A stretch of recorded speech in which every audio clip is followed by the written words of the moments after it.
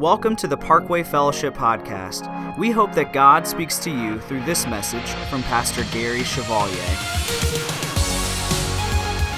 And welcome.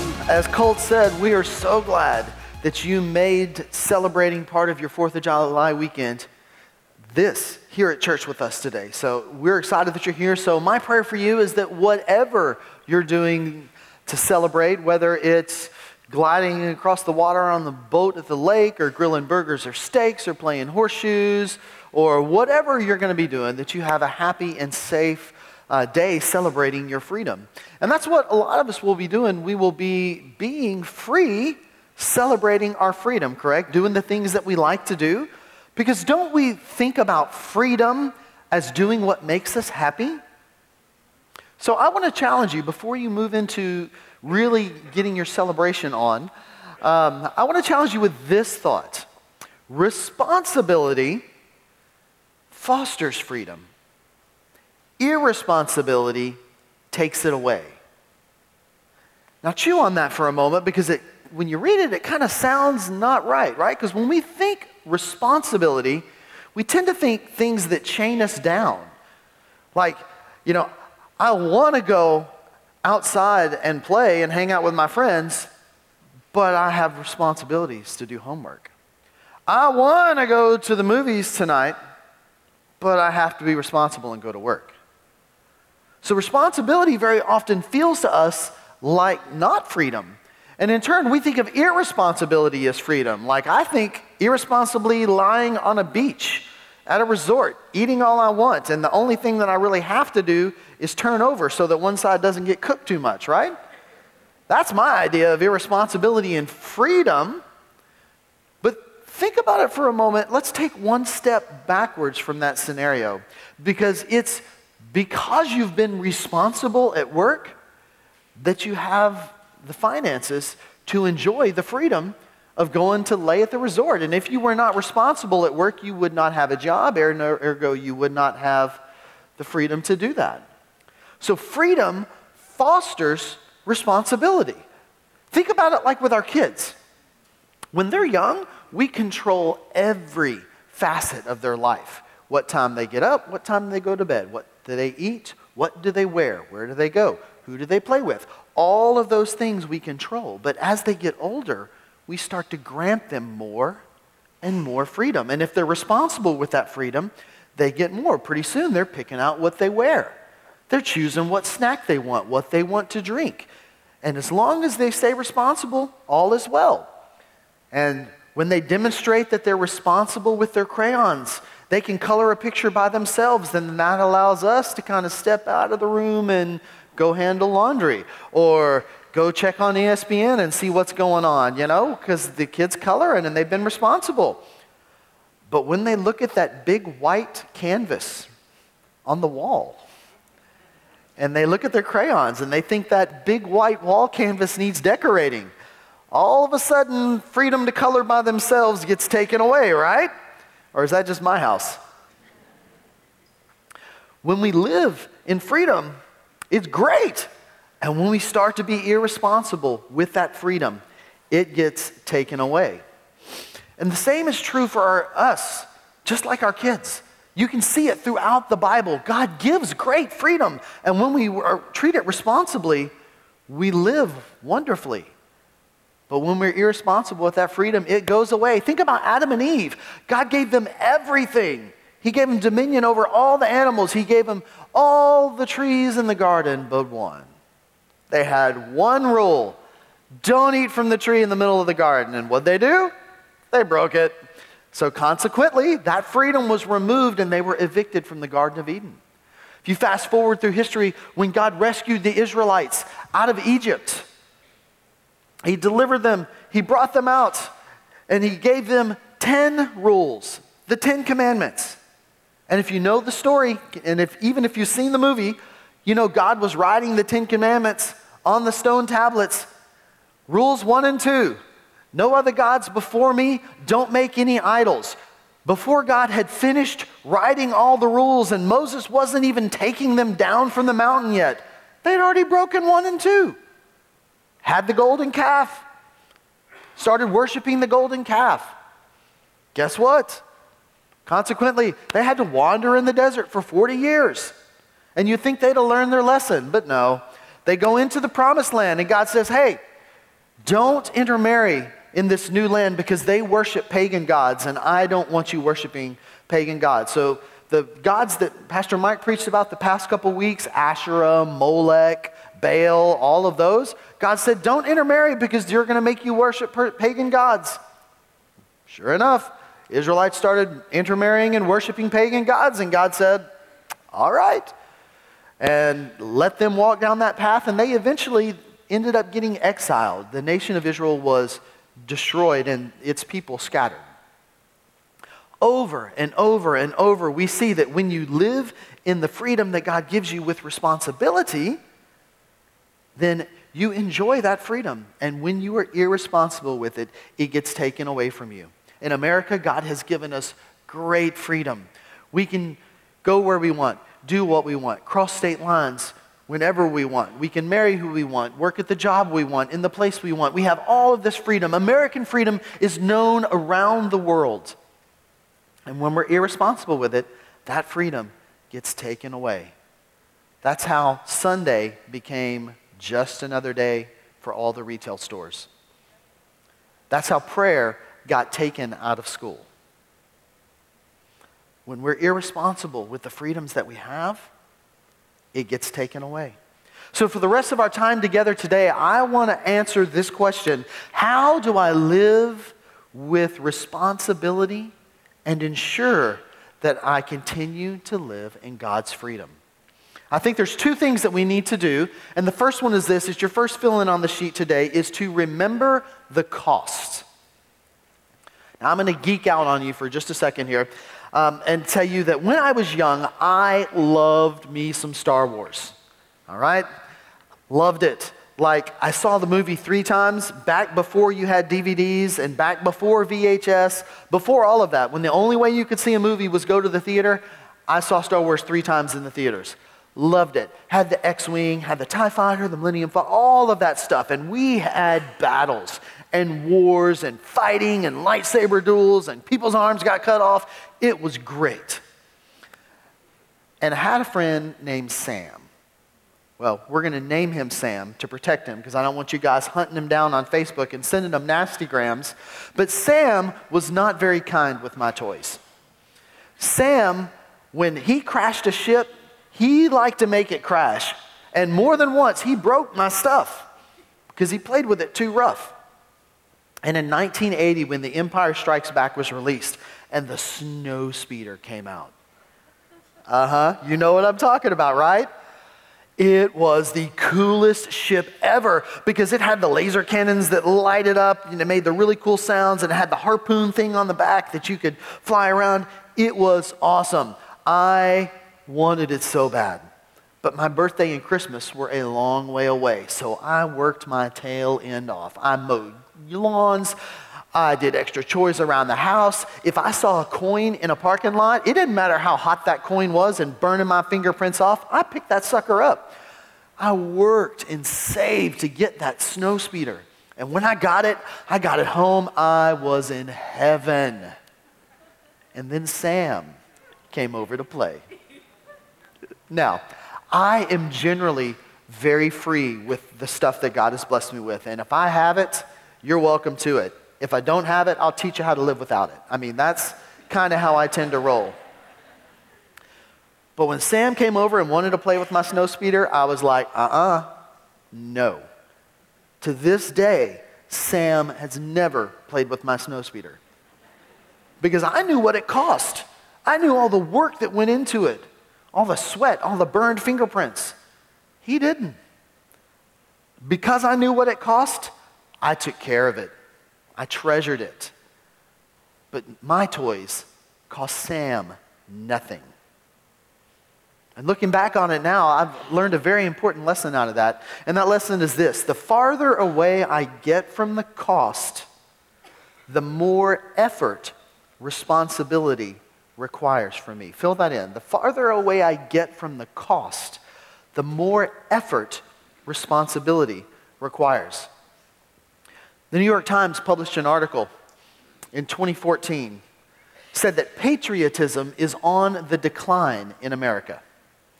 They said they asked the question to the World War II generation, how important is it to you to be an American?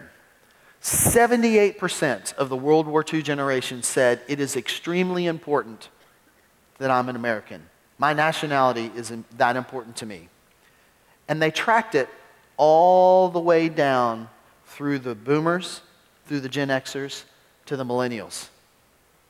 45% of millennials said being an American was important. We went from 78 to 45. How is that? Why is that? Because the World War II generation knew the cost. They fought a long, hard, costly war for freedom. Our nation was attacked, and they responded. They understood that freedom. The millennial generation is 3 generations removed from that cost. And while they live in the freedom that it provides, they don't understand it. So how do we do that? How do we pass the cost on to the next generation so that they understand and they remain connected to the cost?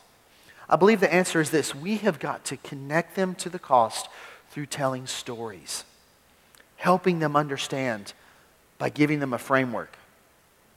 So a few years ago, we were blessed to go to the capital, Washington, D.C. with my parents. So my family and my parents hopped in a Suburban, drove. We did the nation's capital thing, saw all the monuments. And one of the places we went that I particularly remember was the Vietnam Memorial. And if you've been there, you know what a solemn, solemn place that is when you see all those names written on the wall. Now, my children were very young at the time. And we coached them before we approached the Vietnam Memorial. And we said, when you walk up there, you be quiet.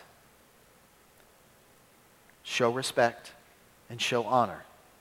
So they didn't understand it, but they obeyed. When my wife and I walked up to the wall, we were taken aback by how massive it was and how small the names were that were written on every one of those panels. So many names. It's breathtaking. And then I noticed that my parents were having a very different experience than all of us. Because you see, they're from that generation. They knew some of the names on the wall. I watched them look through the book and find their friends and walk over on the wall and see where their friends' names were. They knew the cost. As we walked away, my dad started telling us stories about what it was like when he was young and people were getting drafted and you know, his friends that would get drafted, go to basic training, go to Vietnam and never return from that jungle. They knew moms who would never hear their son say, "I love you, Mom," again because of Vietnam. And he started telling us those stories. And I snapped this picture of him talking to my daughter because it was so important. Because she was listening to those stories and she was absorbing it and she was understanding Vietnam like no textbook could ever teach. That's how we pass on the cost to younger generations so that they understand. In the Bible, in Joshua, we see an example of this. Joshua chapter 4 says this in verse 21. It says, "In the future, when your descendants ask their parents, 'What do these stones mean?' tell them, 'Israel crossed the Jordan on dry ground. For the Lord your God dried up the Jordan before you until you had crossed over. The Lord your God did to the Jordan what he had done to the Red Sea when he dried it up before us until we had crossed over. He did this so that all the peoples of the earth might know that the hand of the Lord is powerful, and so that you might always fear the Lord your God.'" See, when the Israelites had walked into Jordan, they crossed the Jordan River. And as soon as the Ark of the Covenant, as soon as the people carrying it stepped into the Jordan, the waters parted. And every tribe took a stone out of the middle of the Jordan River and they built a monument. And Joshua said, when you see this monument, when your kids ask about this monument, tell them the stories. That's how you pass the cost on to the next generation. Placing those monuments, telling those stories. That's why we do communion every week. We celebrate the Lord's Supper in our church every week to celebrate the cost, to remember the cost of Jesus dying on the cross. Here's what the Bible says about that in 1 Corinthians chapter 11, verse 23. Paul says, "For I received from the Lord what I also passed on to you. The Lord Jesus, on the night he was betrayed, took bread, and when he had given thanks, he broke it and said, 'This is my body, which is for you. Do this in remembrance of me.' In the same way, after supper, he took the cup, saying, 'This cup is the new covenant in my blood. Do this whenever you drink it in remembrance of me. For whenever you eat this bread and drink this cup, you proclaim the Lord's death until he comes.'" Parents, this is the perfect opportunity for you to tell the story of Jesus, that he came to earth, was fully God, fully man. He lived a sinless life and died on the cross to cover the penalty for our sins, and that we put our faith and our trust in him. We'll have eternal life and freedom, not just in this life, but in heaven for eternity. And if you're in this room right now and you have never made that commitment to Christ, I encourage you to do it now. On the back of your message notes, on the bottom, there's a sample prayer that you can pray to lead you into that relationship with Jesus so that you understand the cost of his life that was paid for you. When we celebrate the Lord's Supper, we are honoring the cost and the sacrifice of Jesus. And that is the second fill-in for the day. That's our second way that we can live in responsibility, is honor the giver. Honor the giver. And really the best way to honor the giver is just to do what they ask. We see it all around in our society. We have sports stadiums that are named for companies that give the most money. We honor that company by putting their name on it. When you get an ugly tie for Christmas from your in-laws, you wear it. Why? Because you want to honor the gift and honor them because they gave it to you. And when your child brings home this weird-looking ceramic ashtray that they made, you take up smoking. Not really, but you get the point, right? You honor the giver of the gift by following their wishes with it. Jesus gave you freedom through his death on the cross.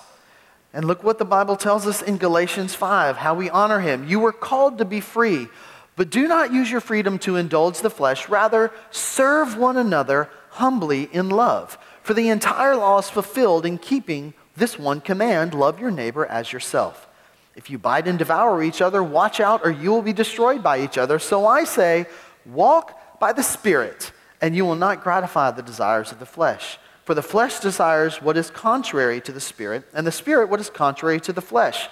They are in conflict with each other, so that you are not to do whatever you want." Now circle, you are not to do whatever you want.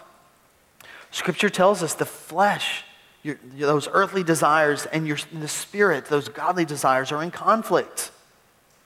You're not to do whatever you want to do, but look what it says with the Spirit. Serve one another humbly in love. Underline that. That's what the Spirit says to do. Serve one another. All those in our armed forces, those first responders, the city leaders, state, nationally, these people that we prayed for today, those that gave their lives for our freedom, they served us in providing that freedom. So honor them.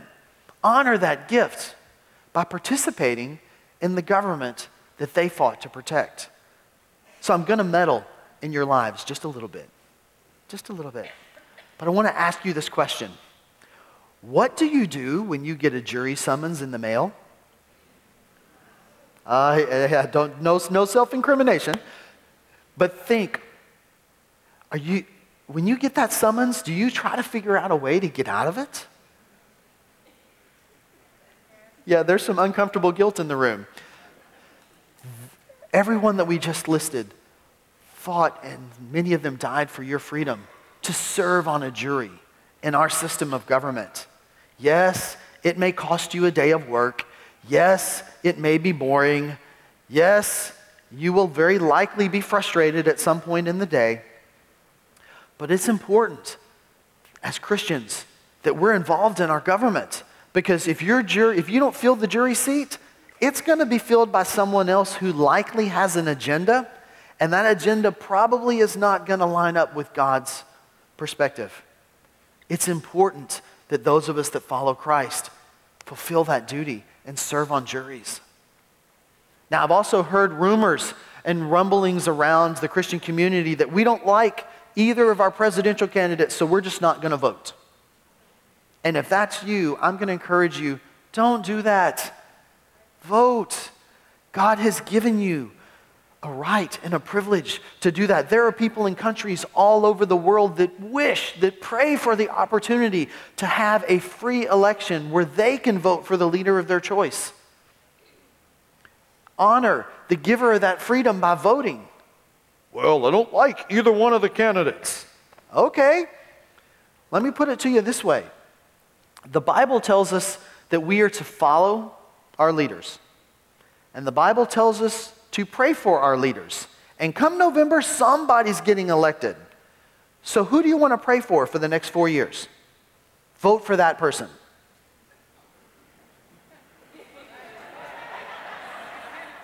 If your selection boils down to that, vote for the person you want to pray for. Because if you're going to do what God asked you to do, you're going to be praying for him for 4 years. Vote. Be involved in the system of government that God has given us, the freedoms that you have that have been provided for you. That's how you're going to honor those people. Honor your policemen and first responders. Bring cookies to the fire station. Give a cold bottle of water to a policeman who's standing outside directing traffic wearing all the garb that they have to wear in our lovely Texas heat. When you see someone in uniform, tell them thank you. They've given up their lives, putting themselves in harm's way for you. Someone in our armed services, they likely don't get to choose where they live. Tell them thank you. Now tomorrow, you have a unique opportunity actually, to honor God and the freedoms that He has given us and to honor our country at the same time. There's going to be fireworks celebrations all around our community. And we, as Parkway Fellowship, want to send people there to honor our country and then honor God by inviting people to our church. So we're going to pass out glow necklaces. Like, who doesn't want a glow necklace, right? So in few moments, Colt is going to come back out with a connection card and walk you through the next steps. And one of those is to say, I will go to Katy Mills Mall. I will go to Cinco Ranch. I will go to Fulshire, and I will pass out glow necklaces. I want to encourage you, be a part of that. Take that next step to say, you know what? I am going to celebrate our country and celebrate God all at the same time. Now, whether you do or whether you're not a part of that and you already have other plans, it's totally okay. It's all good. But I want to encourage you. Think about what we've talked about today, about how responsibility fosters freedom. Irresponsibility takes it away. Put those monuments in your life so that you can teach your children and continue this freedom that we live in. Let me pray for you today. Father, I give you praise and I thank you so much, God, for the freedom that you have given us, God. I know the world wants to take credit for your work, for all that you've done, but God, we know that you are the author of America, God. You are the author of all the blessings that we live with every day. God, help us to be mindful that our greatest freedom comes when we submit our lives to you and we follow Christ and we give you our whole hearts and follow your plan. God, I pray for this room, everyone in this room, God, who, Lord, who needs to give their life to you. God, that they would understand the sacrifice, that God, that they would recognize the cost of your sacrifice, and that they would commit their lives to you. God, I pray for the passing out of the necklaces this weekend, God, that you would cause those necklaces, those little glow bands, to fall into the hands of the right people. The people that need to hear from you, God, the people who need to come to church and hear the gospel, the people who need to have a conversation and instead of watching fireworks, God, talk about your sacrifice. God, bless the passing out of those glow necklaces, God. Bless our church. We ask all of this in Jesus' name. Amen. Thank you for taking the time to listen to this message. For more information about Parkway Fellowship, find us online at parkwayfellowship.com. You can also download our mobile app for access to the most recent messages, video content, and much more.